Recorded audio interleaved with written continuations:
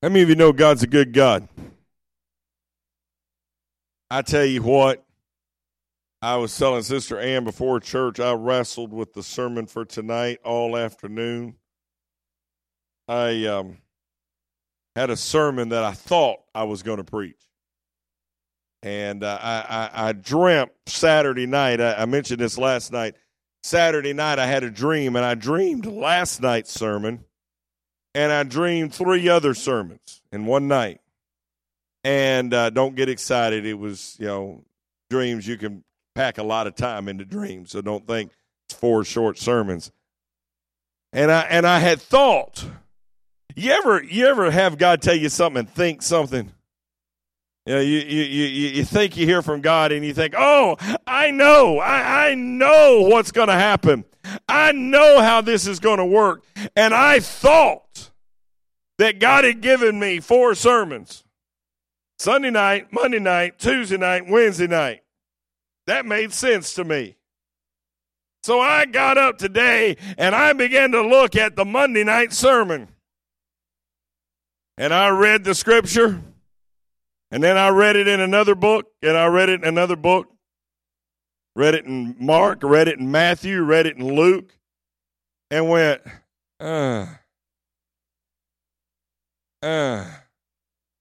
So then I began to scour through the scriptures, and God opened up another passage to me. And I went, yeah. And then I thought, no, that doesn't, hear what I say here, that doesn't preach the message I want. That doesn't share the message I want.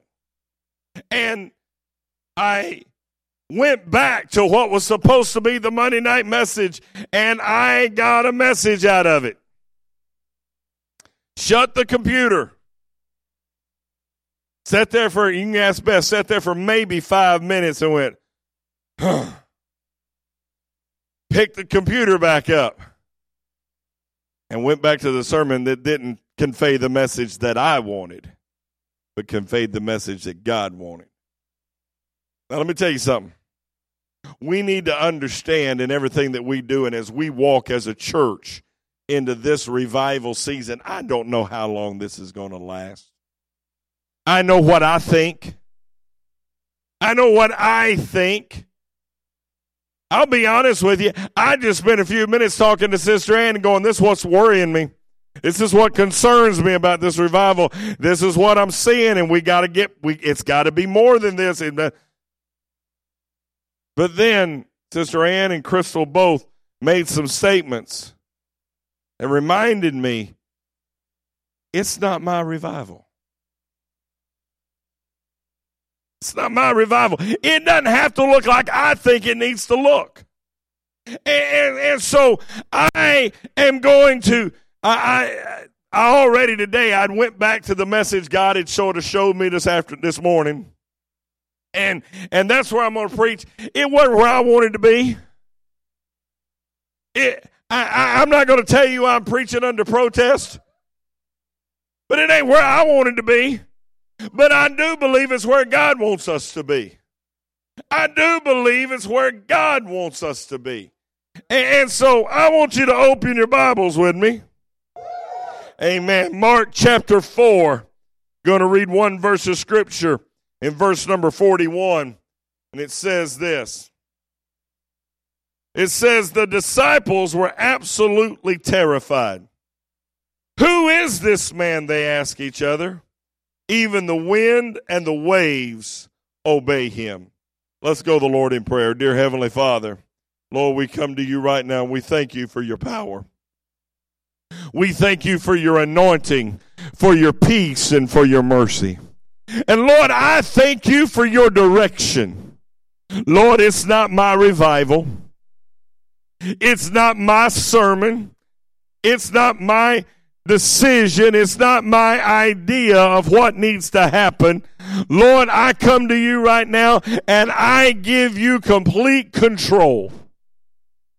Lord, my faith is in you. And I trust you tonight. In Jesus' name, Amen and amen. You may be seated tonight. I do want to let you know that I had an opportunity this afternoon to talk to Brother Curtis Silcox, and he sends his greetings and blessings to you. I called him and I said, I just want to tell you how much I admire you. And he said, well, thank you. I said, I've been preaching revival for a week, and now we're starting into the second week. And you do this all the time, and I'm exhausted after a week, and I'm exhausted after 8 days. I'm wore out. And he told me, he said, that's good for you to get wore out somewhere. He said, wait till you're my age, and you're still doing it. And he's preaching revival in Mississippi tonight, and he was on his way and was fighting traffic, but I believe that he'll make it in time for church. He said as long as he could make good time, he could get there as long as they let worship go a little long. But I began today, as I began to read this scripture, I began to see some things that affect me. I don't necessarily, like I say, I didn't necessarily want to preach it, but it affects me. Have you ever had a storm? Have you ever had a bad day? Have you ever had a bad day that turned into a bad week? It turned into a bad month? It turned into a bad year? It turned into a bad decade? Now, I haven't had a bad decade. I've had bad years. I've had a lot of bad days. I've had more than I can count of bad minutes and bad moments. But I want to talk tonight about being revived in the middle of your storm. Being revived in the middle of your storm. I can make you a promise tonight. I would call this a prophecy, making me a prophet, because you know a prophecy by how it comes out, right? But I wouldn't count this as a prophecy because it's too common. Here is my promise. You will have a storm. You will have a storm. Somebody's going to get mad at you. You're going to get mad at somebody. Somebody is going to hurt you, or you are going to hurt somebody. You're going to have a time when you may face a physical storm, an emotional storm, a financial storm, a spiritual storm, a relational storm, or you may get a hurricane that has all five of them at one time. They're not fun. They're not enjoyable. It's not stuff we go, oh, I'm in a storm. You have storms that rise up, and then you come talk to people like your crazy pastor, Pastor Tommy. Remember, I'm Evangelist Tommy tonight. You talk to your crazy pastor, Pastor Tommy, and you go, it's just so hard. And he says, God's got this. God's got this. Or even worse, you bring yourself and you lay out all the pain and all the hurt, and he looks you square in the eye and says, suck it up, buttercup. Few of you have heard those words before. God's got this. Wish Brian and Anna was here. I'd say the one I started with them. You can't help somebody you're trying to kill. Oh, you one we're all trying to kill. We're trying to help. We don't want to kill. Dwayne's like, no, this has been about you more than it's been to you. Let me tell you something. We've got to understand we're going to have hard times.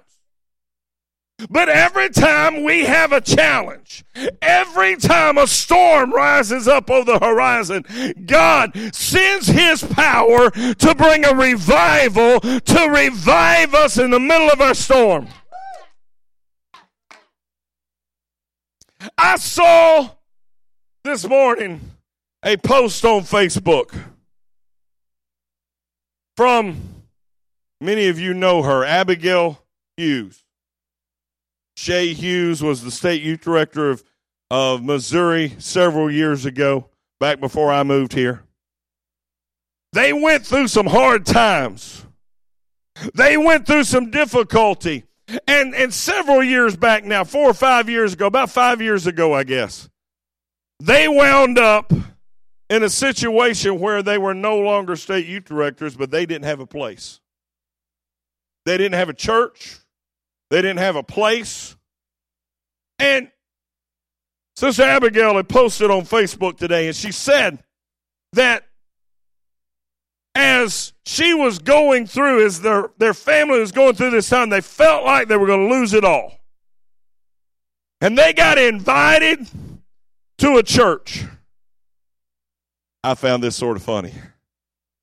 The church told them, said, why don't you come preach Sunday, and we'll talk about Monday. Boy, that sounds a little familiar, doesn't it? Doesn't that strike a chord? He went and preached that Sunday and did not want to preach, tried to get out of preaching, told the pastor, I am too low, I am too hurt, I'm in too much pain. And the pastor told him, said, in your hurt is where you let God use you. That Sunday morning, we'll talk about Monday, turned into 13 weeks. A few months later, they became pastors of a good church. In July, this time last year, Shay Hughes accepted the appointment to be the state overseer of the state of Arizona in 5 years, from thinking everything was gone to being a state bishop in 5 years. It's a great testimony, but here's what fired me up. And I really didn't connect the post to the sermon till just a few minutes ago. Here's what fired me up. Is Abigail said, I'm assuming it's Abigail because she was writing about Shay. So Abigail says this. Abigail said, I don't know if the revival helped that church. In 13 weeks, I don't know if we helped the church at all. But I know this. It saved our lives.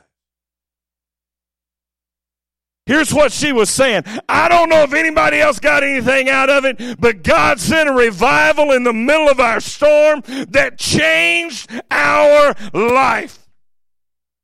Let me tell you something, church. I don't know who's going to be touched by this revival, but I can tell you I've already been touched by this revival. I've already been encouraged by this revival. I can tell you that somebody here tonight is in the middle of a storm. And God's about to send you a revival in the middle of a situation you can't even see your way out of. You can't even imagine life without the trial. You can't imagine life without the struggle. But our God came by tonight to tell you, I'm going to revive you in the middle of your storm.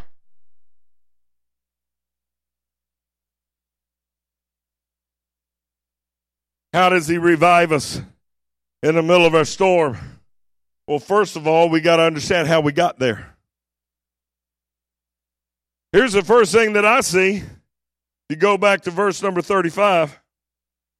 It says, as evening came, Jesus said to His disciples, let's cross over to the other side of the lake. Verse 36 says, so they took Jesus in the boat and started out, leaving the crowds behind, although other boats followed. So the first thing I notice is that they followed Jesus. Some of you think that you can't have any storms if you're following Jesus. You need to read your Bible.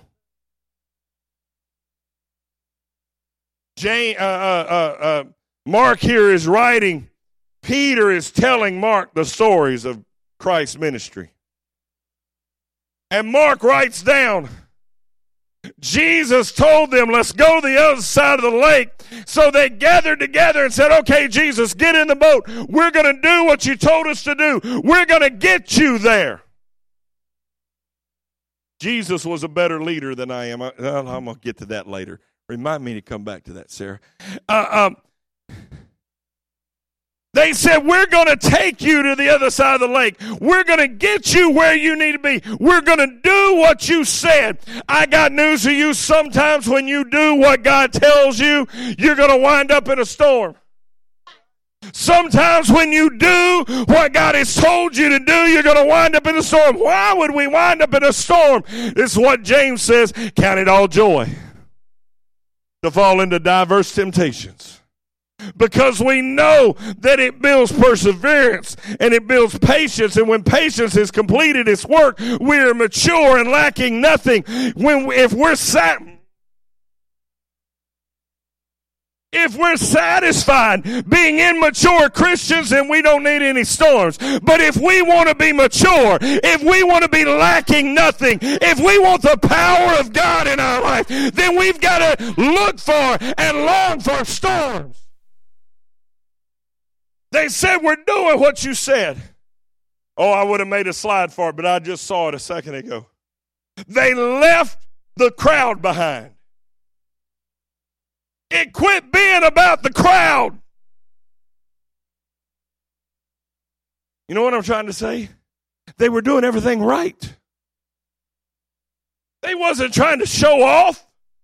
They wasn't trying to be big wigs. They wasn't trying to be somebody else. Oh, when I was talking to Brother Curtis today, I was telling him about the revival, and he said, what's your middle name? I said, Lee. He goes, oh, TL, you better watch out. And I said, oh, I can't say that to my church. I've already preached too much about wanting to be TL Lowry and wanting to be somebody I'm not. I can't use that name around here. Let me tell you something. When we leave the crowd behind, when we follow what God is doing, when we follow what He wants, we think everything's going to be easy, but I got news for you. That's when we're set up for a storm. Somewhere in life, we need to start looking for storms. Now, I know Crystal can understand where I'm coming from. Crystal's got to do it. I've always wanted to do it. One of my dreams. If I had a bucket list, I don't actually have one. If I had one, it'd be 15 pages long because every time I think of something, I go, oh, that'd be on my bucket list. But one of the things that would be on my bucket list is to go storm chasing. Oh, man. I hear sirens going off, and that means go get on the porch.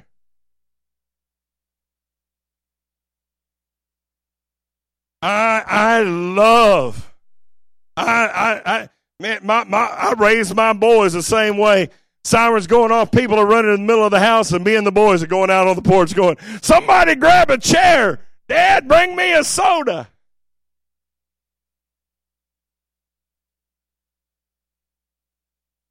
I want to go chase them now. I'm telling you, if what a storm means is that I get to see God's deliverance, bring me a storm.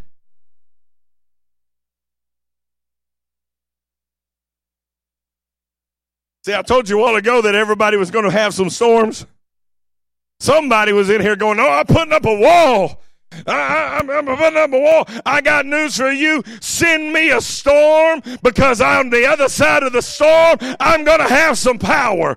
On the other side of the storm, I'm going to have a story. On the other side of the storm, I'm going to have a testimony. When you start following Jesus, you may get some storms, but I got a good news for you. You're going to get a testimony too. They were following Jesus. They left the crowds. They got in the boat. However, Verse 37, the New Living Translation says something that I've never really thought about before. It says, but. I've never thought about that word before. I hear Pastor Tommy does a lot with that word. It says, but a fierce storm came up.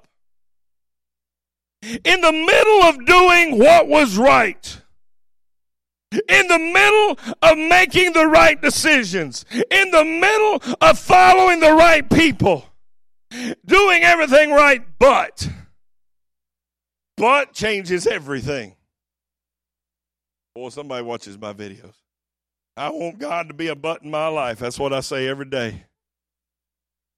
Let me tell you something. That word but, the reason I find it so interesting is it changes the direction of what you're doing.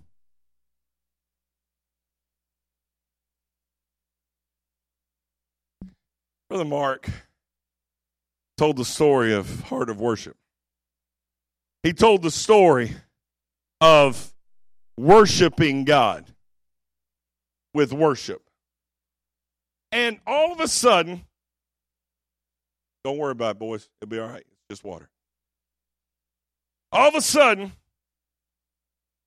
he talked about not being about getting the attention.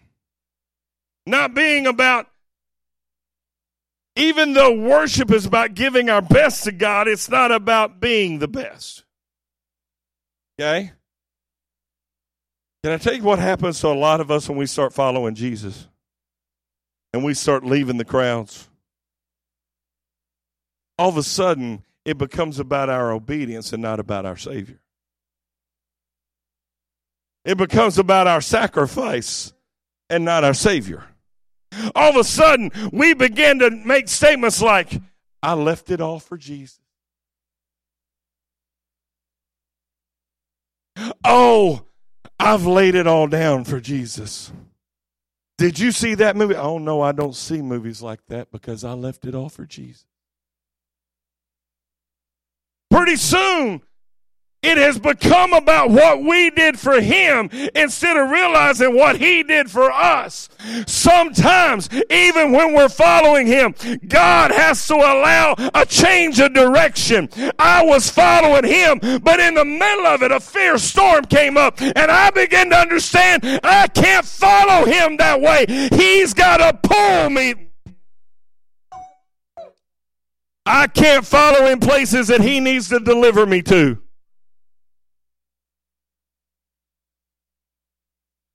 Church, we become proud of our ability to follow.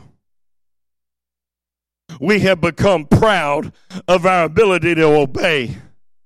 And God is saying, listen, I need you to understand that I just want you in my hand.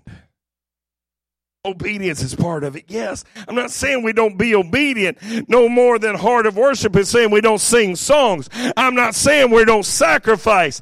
I'm saying that it's got to be about the deliverer and not our action.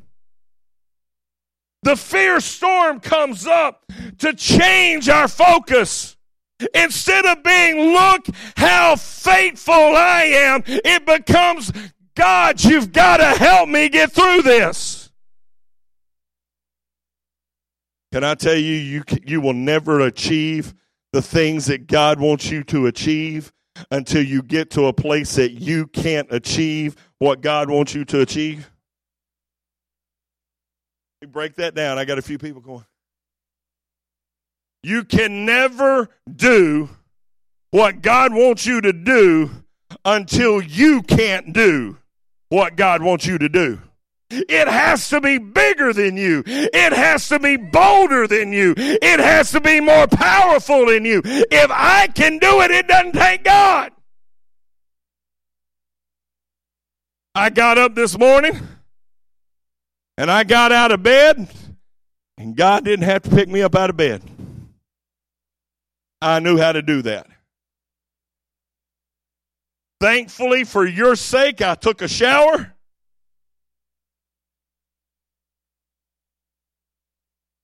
I put on deodorant twice. Once this morning and once before church. You know what? God didn't have to put deodorant on me. I knew how to push the button myself. It's a spray. That deodorant's the stuff you put. We'll get you a can. Get a little nervous. He starts asking how to use it. I don't know.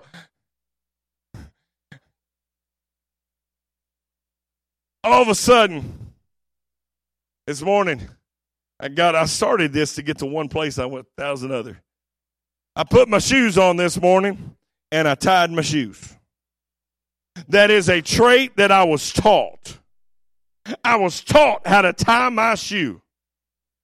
And I tied my own shoes. God didn't have to tie my shoes for me, because somebody taught me to do that. I'm afraid that we got too many people that have been tying their own spiritual shoes because somebody taught them how to tie shoes. They taught them how to pray this prayer and that prayer and this prayer, but we don't have no relationship. We don't have no trust in God. Instead, we go one situation to another that we can handle, and if we can't handle it, then it's time to change churches.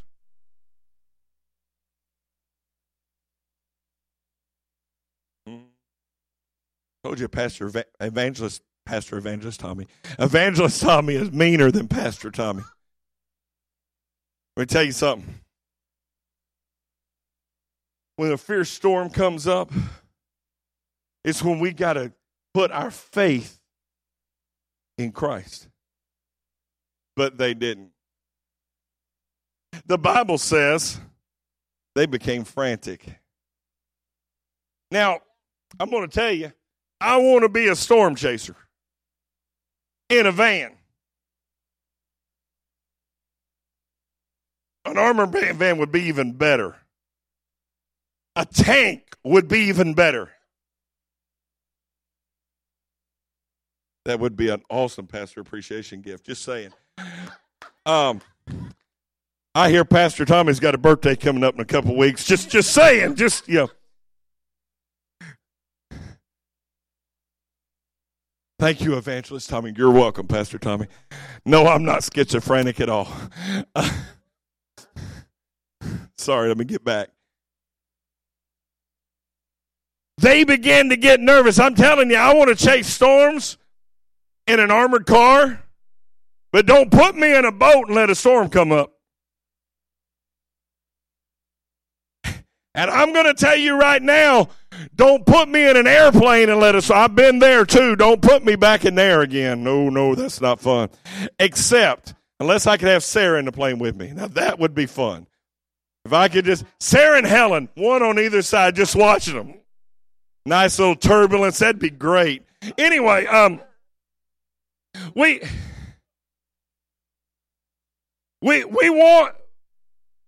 okay chasing storms until it gets scary. But let me tell you something. The people that are scared of this storm are fishermen. They're on the water all the time. Most of you know my oldest son suffers his life away on a cruise ship. Poor Anthony. Last year he was on a cruise ship. I forget the name of it. It was sailing out of New Orleans, and Hurricane Michael came up through the Gulf. Anthony wasn't worried about Hurricane Michael. He had lived with Hurricane Michael his whole life. Roomed with him for a long time. But that hurricane came up, and I kept calling in. I kept sending a message. You okay? Everything all right? He sends me a message. He says, this is really cool. I said, what? He said, we did a show in a Category 1 hurricane. Said, everybody got through the show okay, and we are heroes in the company because we did a show in a Category 1 hurricane. He said, now, if anybody had gotten hurt, we'd have all gotten fired because we were supposed to call the show. He said, but we did it. He was excited about that hurricane. It was just another day at a wild sea. But now these fishermen, this storm is fierce enough that it's went beyond what they can handle. It's went beyond what they can control. The Bible says that the wind was blowing, the waves are crashing, and water was filling up the boat. Now, I don't live on a boat. I don't own a boat. But I have a good understanding that if there's water inside the boat, you're in trouble. I got a pretty good idea you don't want that to happen. Some of us today feel spiritual wind blowing, see spiritual waves crashing in, and spiritually we're taking on water. All of a sudden it feels like everything is working against us. The wind is beating us, the waves are rocking us, and the water, the pressure is pushing us down. The weight of the storm, that's what makes the water dangerous, is the water changes the weight and pushes us down. The weight begins to push us down. I got good news. Jesus was there. But he was asleep in the boat. They're fighting, they're struggling, and then they realize Jesus is right here with us. But they looked around, where's Jesus at? Everybody's panicking, everybody's having trouble, everybody's scared. Where's Jesus? He's over asleep.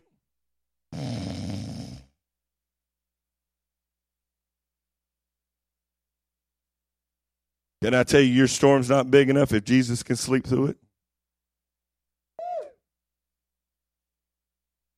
Your storm doesn't need to be worried about if Jesus can sleep through it. Jesus is asleep in the boat. They come. Jesus, don't you care that we're about to die? Can I expound on that just a little bit? Don't you care that we have left our businesses to follow you and now we're going to die? Don't you care that we've left our families to follow you and now we're going to die? Don't you care that we left the crowd to follow you and now we're going to die? Don't you care that we're trying to take care of you and this is how you repay us? How many of us have made the same comments to God? God, don't you know what I've given to you? Maybe we don't do it that way. Maybe instead we face a hard time and we go, God, I don't understand. I've been faithful. Maybe we face a hard time. We say, God, I don't understand. Why is this happening to me? I've always tried to be such a good person. God, I don't understand why they're hurting me. I've never hurt anybody. Number one, when you say that, you need to get on your knees and pray because you're lying. Sorry. We all hurt people. That means that you at the least, have a spirit of righteousness about you. You need to get cast out. Self-righteousness, I should say. Let me tell you something. They went to Jesus. They said, you don't care about us. You don't care what happens to us. You don't care what's going on in our life. It doesn't matter to you that we've laid everything on the line for you, and now we're going to die. Now we're going to die out here in the middle of the sea, and nobody's going to know what we've done. Nobody's going to understand.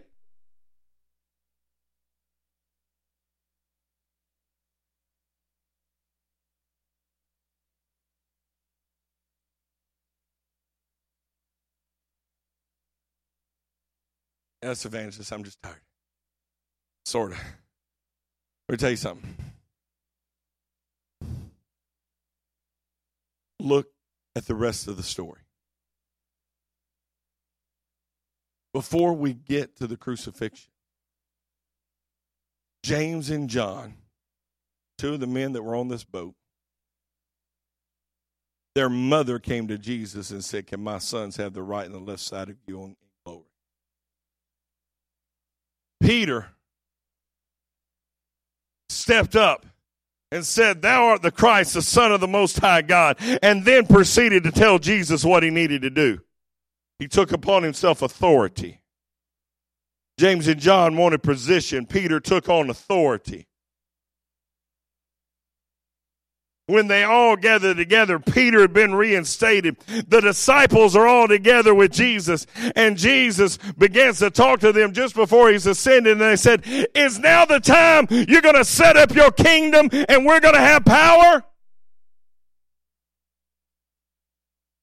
When you look at the rest of the story, you understand that in the middle of that stormy night, they were worried about dying, but more importantly, they were worried about dying without authority.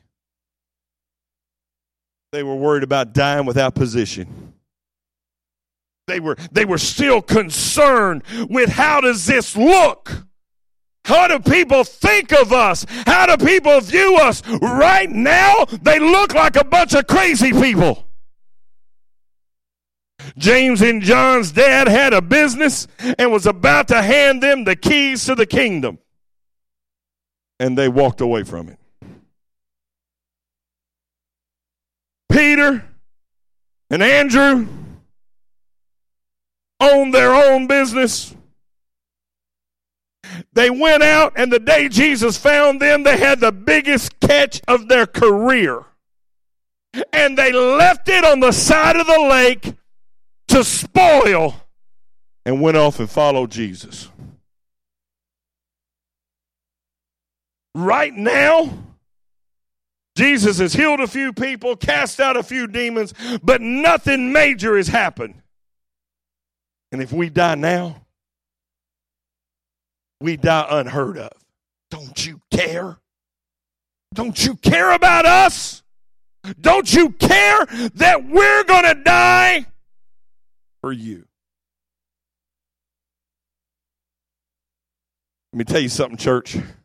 When you're worried about dying for the one that has come to die for you, you got your vision backwards. When you're worrying about what you've given up for Jesus, when Jesus has given it all up for you, you want to talk about what you sacrificed? Let me tell you what he sacrificed. Let this mind be in you, which was also in Christ Jesus, who thought it not robbery to be equal with God, but stepped away from his throne in heaven and took on the form of a man and committed himself even to death, even the death of the cross. You want to know what Jesus gave up? He gave up a throne. He gave up heaven. He gave up perfection so that he could come and live as a man. Yes, he lived as a man perfectly. But he had to go through pain and heartache. Don't you ever think that because God was perfection, he didn't have pain. He got tired. Read the Bible over and over again. He went off to have rest. He grieved. He cried over Lazarus, his friend.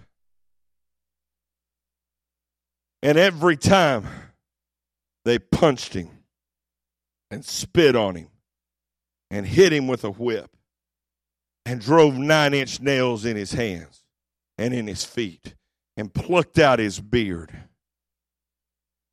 he felt it.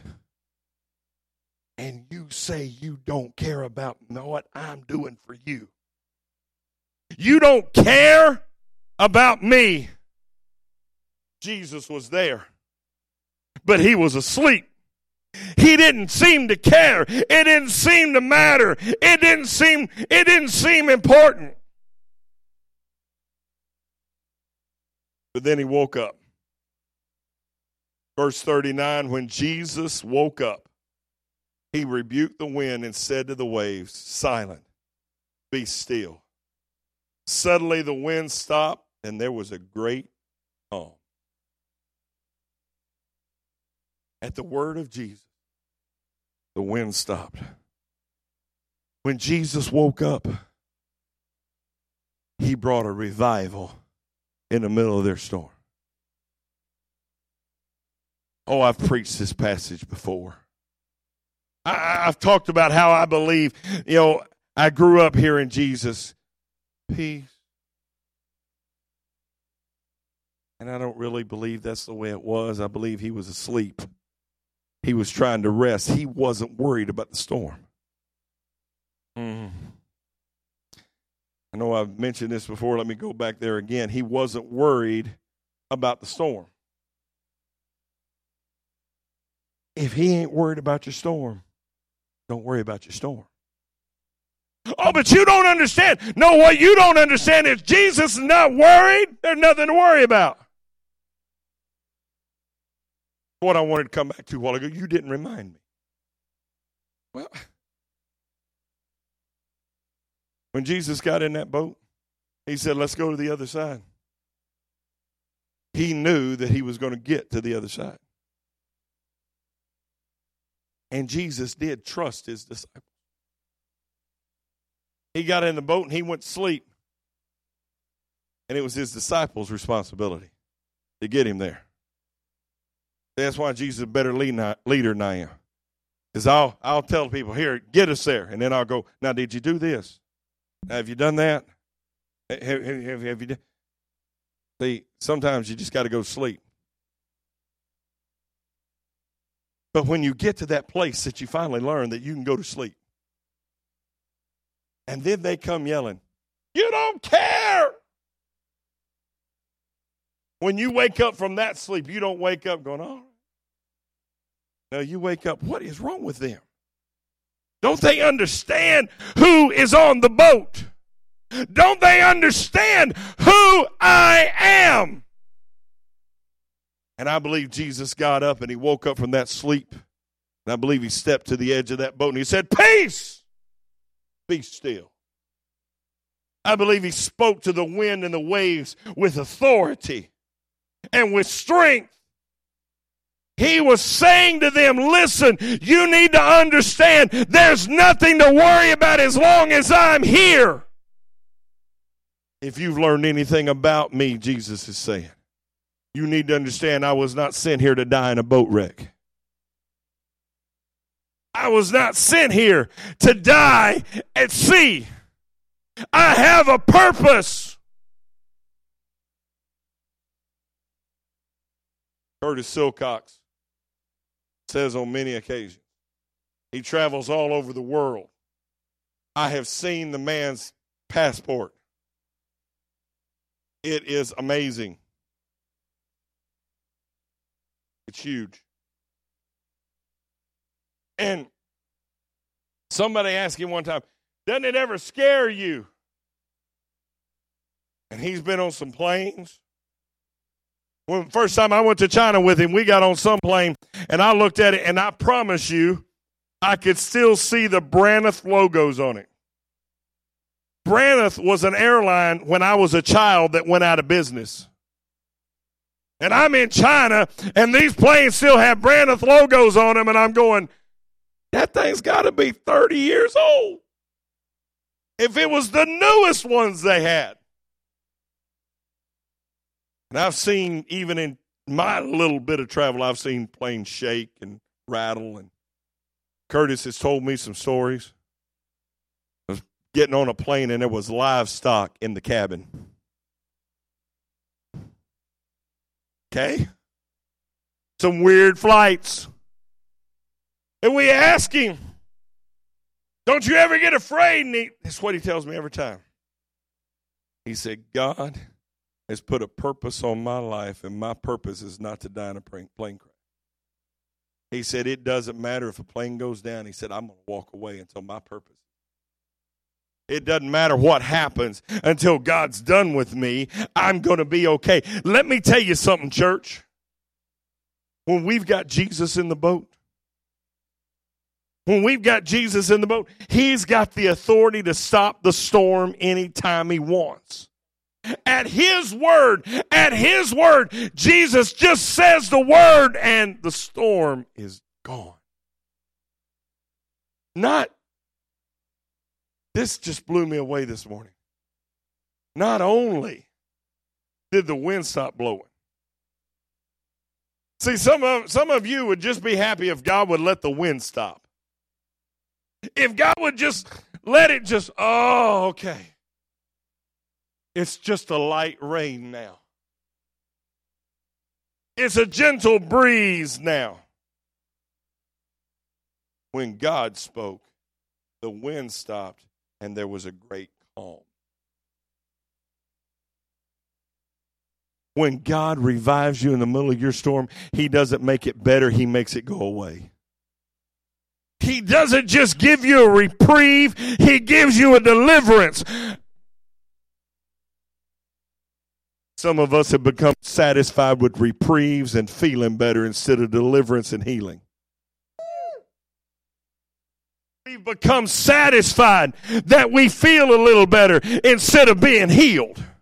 We become satisfied that we can feel a little Holy Ghost excitement and we can shout around for a minute and that'll give us the strength to go back and handle the storm. I got news for you. I serve a God that can calm the storm. There was a great calm.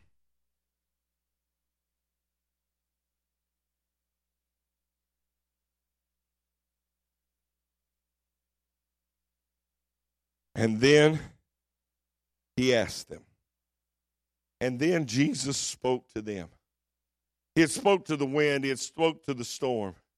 And then He spoke to them. And He said, "Why are you afraid? Do you still have no faith?" Why are you afraid? Why are you still worried about the storms in your life? Why are you afraid of the wind? Why are you afraid of the circumstances? Why are you afraid of the challenges? Why are you afraid of the attacks? Why are you afraid of the opinions of others? Why are you afraid of what somebody said to you? Why are you afraid of the circumstances you're going through? Why are you afraid of the pain you have in your body? Why are you afraid of the trials that you're facing? Why are you afraid of the people that are mad at you? Why are you afraid of the people that are over you? Why are you afraid of your boss? Why are you afraid of your pastor? Why are you afraid of your husband or your wife? Do you still have no faith? Oh, I can just send you back to this verse. Every time you think Pastor Tommy's mean, just go read that. That was Jesus.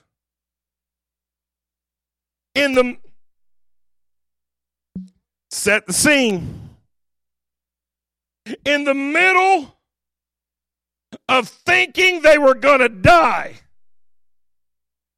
a moment ago, they were crying to Jesus that He didn't care about them. They believed that death was at their doorstep. It was a trying time. It was emotional time. It was scary time. And Jesus' response was not, "It's okay, I'm here." Jesus didn't wake up and say, "It'll be all right, I'm here now, and you don't have to worry about it." See, that's the Jesus we want. We want the Jesus that comes in the middle of our storm and says, "Oh, it's all right." We want Jesus to say, "I got this. Not a big deal." But in the middle of them thinking they were about to die, in the middle of the fear and the hurt and the tears that grown men were crying, when Jesus finally turns to them and begins to speak, He says, "Why are you afraid? Do you still have no faith?" These disciples, they had seen enough in Him to leave everything they had to follow Him. They had seen demonics healed. By this time, they had already seen a cot lowered down from a roof. And Jesus forgives the man's sins, and he gets up and walks. Peter, who is not named here, but I know he was there. Peter had seen his own mother-in-law laying on his own couch in his own house. And God came in and healed her. He followed Jesus anyway. Some of you get that in a second. Jesus came in and healed her. And she got up and made him breakfast. Yet, When it wasn't somebody else on the line, when it wasn't somebody else in the hard time, when it wasn't somebody else fighting off a demon, they began to be afraid and scared. And when Jesus turns around, he says to them, not I'm with you, not let me give you peace. He says, what's wrong with you? Why are you still afraid? Do you still have no faith? You know what he's saying to the church today? You know what he's saying to Souls Harbor today? Why are you afraid? Do you still have no faith? Why is there more complaints that come out of your mouth than praises? Do you still have no faith? Why do you whine about your situation more than you praise me for your deliverance? Do you still have no faith? Why are you waiting for somebody to come coddle?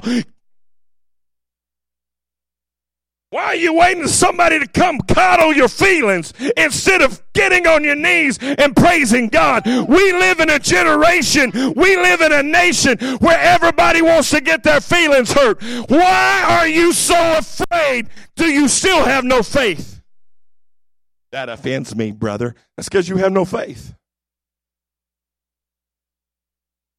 You're just being mean. No, you have no faith.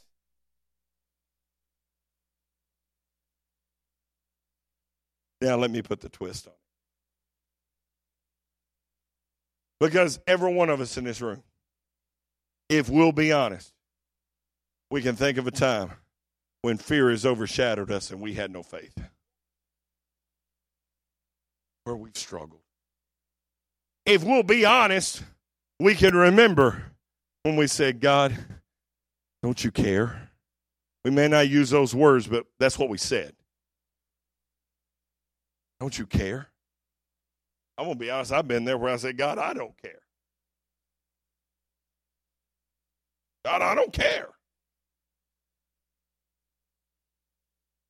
We've had so much fear that it's drowned us.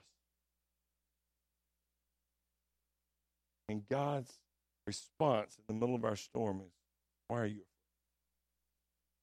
Do you still have no faith? Now let me hit this with you. What do we call it sometimes when people get saved? We say they found faith. They've come to the faith. What do we say you have to get saved? You have to have faith that Jesus lived, died, buried, rose again. And if we have no faith, we have no salvation. Somewhere down the line, we've separated the two. Oh, I'm saved. I just don't think God can do anything. Oh, I'm saved. I just don't trust God to take care of me. Oh, I'm saved, but I'm not sure God knows how to take care of my church. Oh, I'm saved, but I got to make sure I do this my way. You've heard me talk about it many times. If you're anywhere close to me, I've encouraged you to read it. Craig Groeschel wrote a book several years ago now, probably 10 years ago now, called Christian Atheist. Tell you what, that book messed me up. Messed me up. If you haven't read it, I encourage you to read it. But in this book, he said, we say we believe in God, but we live like he doesn't exist. Oh, I believe in prayer, but I don't know if it works. Oh, I'll go pray. I'm a Christian. We believe in prayer, but you got to do more than pray. I believe in holiness for other people, but I want to do what I want to do. Why are you afraid? Do you still have no faith? Can I tell you what he's actually doing? The second question answers the first. Why are you afraid? Because you still have no faith. Fear is anti-faith. Fear is faith that the worst can happen. It's believing that everything's going to fall apart. Faith is believing that tomorrow can be better than today. The only people that can have faith, the only people that can have hope is Christians. You know why? Because we are the only ones that can have enough faith to say that tomorrow can be better than today. Because even if I die tonight, tomorrow's going to be better than today. If I'm not a believer, tomorrow's not going to be better than today if I die. If Jesus blows the trumpet tonight, tomorrow will be better than today because I'm going to be celebrating at the marriage supper of the Lamb, and I can eat anything I want, won't get fat. Hallelujah.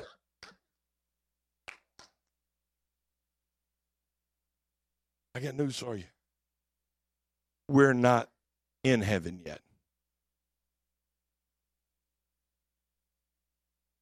And we've got to start walking into a situation where we have faith.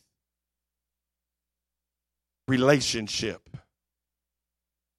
But Pastor, you just said we're going to have trouble. Yeah, we are. That doesn't mean anything. Because now when we face a storm, we're going to be in that armored truck that I'm going to be in with her friend here at some point. Speaking in faith. When the storm comes, we know who's with us. You know what I say often? When things look really bad and people could be scared. You know, aren't you scared? I'm going, well, if I die, I'm going to heaven. If I die, I'm going to heaven. I think it scares me more sometimes that I might not die. I got to stay here. Tell you something. We've got to have enough faith to understand that emotionally, God's going to bring us through. That physically, God's going to bring us through. That financially, God's going to bring us through. That relationally, God's going to bring us through. Oh, man. Praise God. And some of the relationships I prayed for didn't work. Thank you, Jesus. Hallelujah. That's enough to shout about. Especially now that we got Facebook, I go back and see some of them. Oh, thank you, Jesus.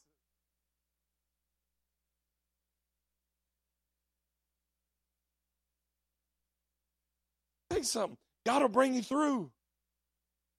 Young people, you're going to go through some relationships, and you're going to cry. And you tough guys, you will too one of these days. Have a relationship. I mean, you'll and you might. God can still do miracles. But let me tell you something. It's going to hurt. But every time you go through a relationship that doesn't work, and it hurts your heart, and it hurts you, and you cry about it, I want you to stop and realize it's going to bring you. And for every relationship that falls apart, it's because he's got a better one waiting down the road. Now, we can sit around as adults and say, hey, man, that's right. But let me tell you something. Every time you got a doctor's report that tells you something you didn't want to hear, you hang on. God's got something. Every time the bank statement comes in or you get that stupid, don't you? Probably nobody in this church understands this but me. Get that stupid card in the mail from the bank. See, I'd rather them send me a letter. They send me a card. When I get a card, usually it says, you have overdrafted your account. Now, I know none of you have ever gotten any of those letters or cards that say you've overdrafted an account. I have. And there ain't nothing worse than overdrafting your account. Except maybe going up to buy a hamburger at McDonald's and you put your debit card in there and it says, declined. It's $3. But you know what? God will bring you through it. God will bring you through it.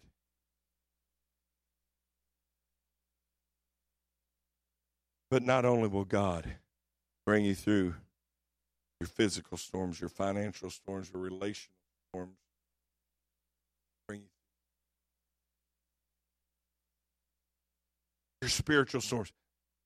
You've been serving God very long at all. You found that maybe it was a week, maybe it was a month, that just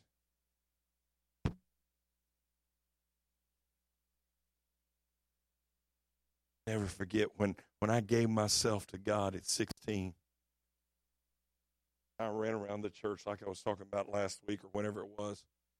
I've preached so many sermons lately, I don't even know what I said. And God provided for me. Oh man, I was on fire. I mean, I was like sitting on the edge of my seat. Oh, can you preach longer? And about 6 or 8 weeks after the night I'd run the I found myself sitting on the pew. The preacher was preaching with fire.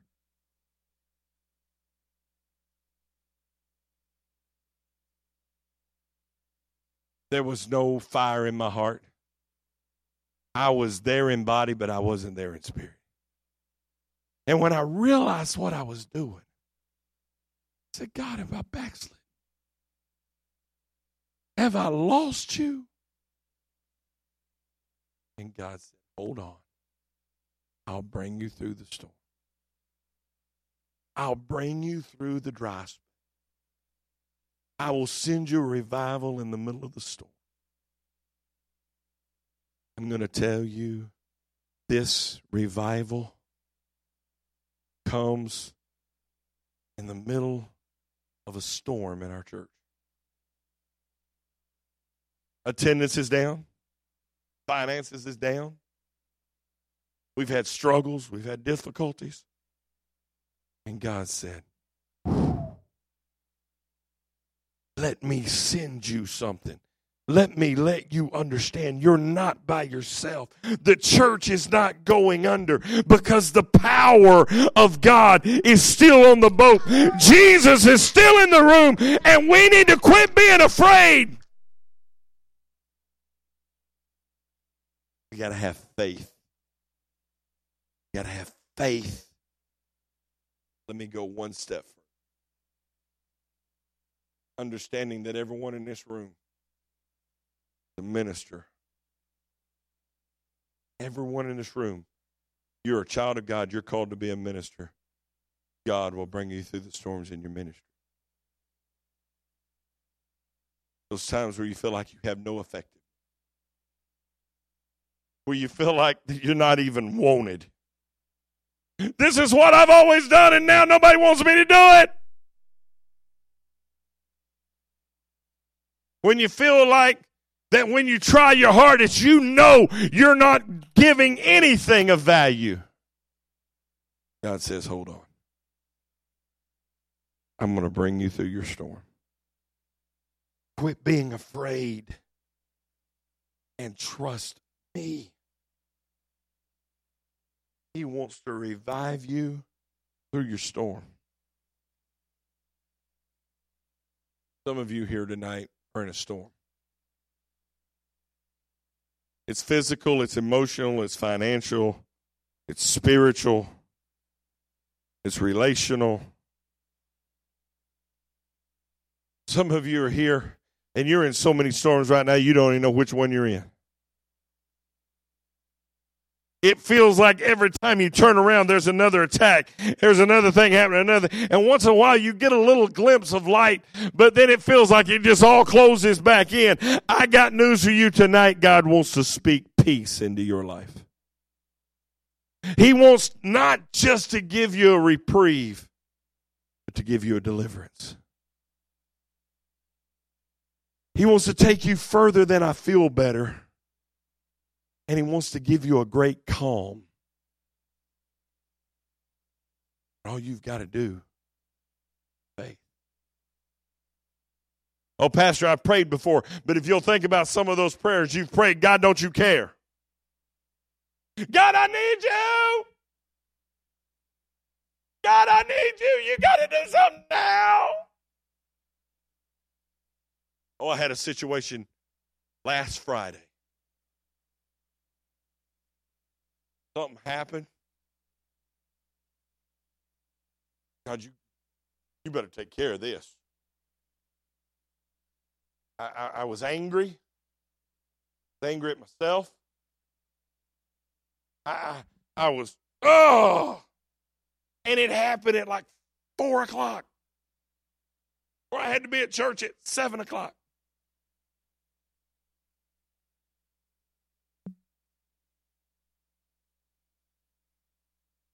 This morning, I'm able to deal with the situation. When I sat down with the person that was working with us to deal with the situation, I said, is there any way this is going to be okay? Fine. I'm looking, everything's fine. Good.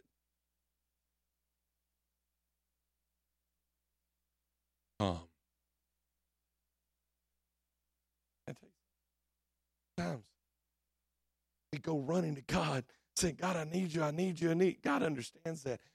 But where are we going to grow up enough? Go to God and say, God, I just need peace. I need your peace. I need you to, Lord, why don't you get up and drive the boat for a while? Let me go sleep. Let me go sleep on the cushion. Lord, give me peace. Speak into my life. That's what takes faith. Speak the peace into my life. You may be here and you're going through a storm. You don't know how you're going to make it through. God says, I've come to revive you in the middle of your storm. I don't understand what God's doing. I really don't. Telling Ann, I want to see people coming in saved. And God keeps giving me church people. But until we have enough faith to get through the storm, we can't guide anybody else through it. Got to clean us up. He's got to come in and purify us.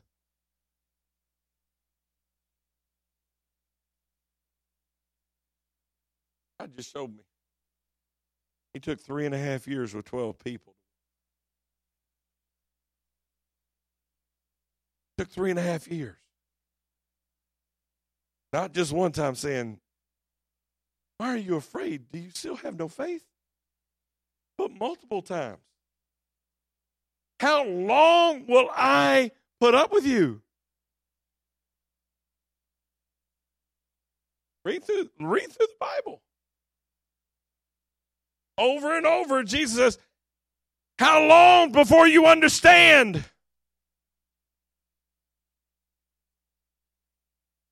Tell you something.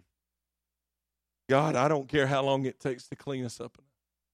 I don't care how long it takes to bring us through our storms. If we got to go through our storms to win them. I know I'm supposed to close, but I gotta go somewhere with this. Lord, thank you. Jesus has disciples on the boat with him, and they think they're going to die. He says, peace be still, challenges their faith. Then he gets off the boat, and a man with 2,000 demons comes running up to him. And he sets him free. The inhabitants of that land, the Gerasenes, said, leave. You scare us. He gets back in the same boat, goes back across the lake again. When he gets off there, he meets Potiphar. Not Potiphar, excuse me. Jairus. He meets Jairus, who says, my daughter's sick. He says, I'll go with you. Woman with an issue of blood comes and touches the hem of his garment. She's healed after 12 years of sickness. He gets to Jairus' house, and he goes into the room of the little girl who's laying dead. They've already told him it's too late. He goes in and says, Talitha cum, and she rises up. All of it to show 12 men what faith really can do. You couldn't have the demonic at Gadara without the faith of the storm. You can't have the woman with the issue of blood's healing without the faith of the storm. You can't have the little girl's resurrection without the faith of the storm. See, what I was going to preach tonight, and I don't know, I may preach it tomorrow night, was going to be about the demonic at Gadara. The next night was going to be about the one with the issue of blood. The next night was going to be about Jairus' daughter. But God said, you got to have this. You got to have faith in the storm before you get to see the victory on the land. You got to have faith in your storm before you see victory in your land. We want to win our city, we better get faith in our storm. And if we're just going through the motions, we don't have faith in our storm. We need a revival in our storm. You're here tonight. You say, Pastor Tommy, I'm in a storm. I don't care what kind of storm it is. I don't care if it's a big storm or a little storm. I don't care if it's physical, emotional, financial, relational, however. I don't care what it is. I don't care if it's I just don't feel right. I'm having a storm. I don't feel right. Am I the only one that ever went weeks and months with a thing in the pit of your stomach? Just something's not right. What is that thing that just, I knew what it was. It's the same thing I get when the roller coaster tops the hill. It's fear. And I live with it for a month. I don't know what.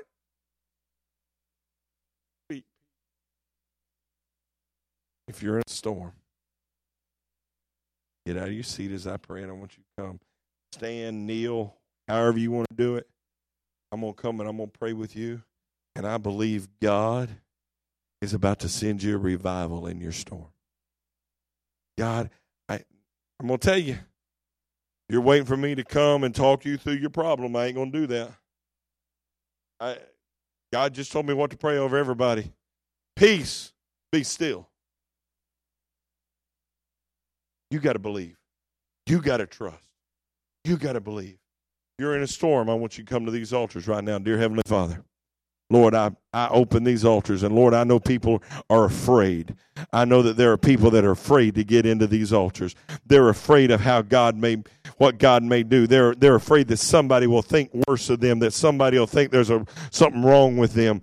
But Lord Jesus, I pray that you would get them over their self-righteousness, get them over their piousness, and Lord, get them hungry enough to see you bring victory in their storm, that they quit trying to live a lie, and instead they come up and they say, I want more. I need God's peace. I need God's victory.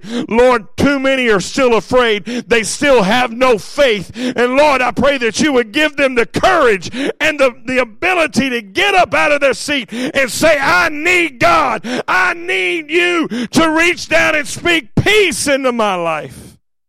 Lord, right now, let them come. In Jesus' name. Amen, amen. Some of you still sitting in your seat, you need to be up here and you know it.